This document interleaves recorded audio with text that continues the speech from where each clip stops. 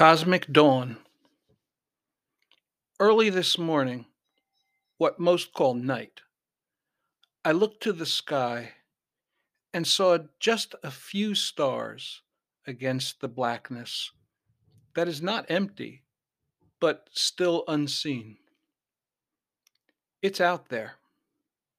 I'm searching for signals. Something about the poem. So, in my poem, I'm searching for more than just stars out there in the darkness in the universe. But in cosmology, there really is something that's termed the cosmic dawn, and that's the first light from the most ancient stars in the observable universe. That might be light that had traveled for nearly 14 billion years to reach Earth.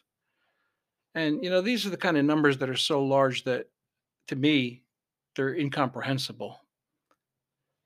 The light is also too faint to view directly with ordinary telescopes.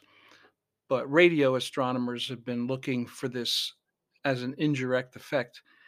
They look at the spectrum of radio waves, and they think they had found that first light, but now there is some doubt.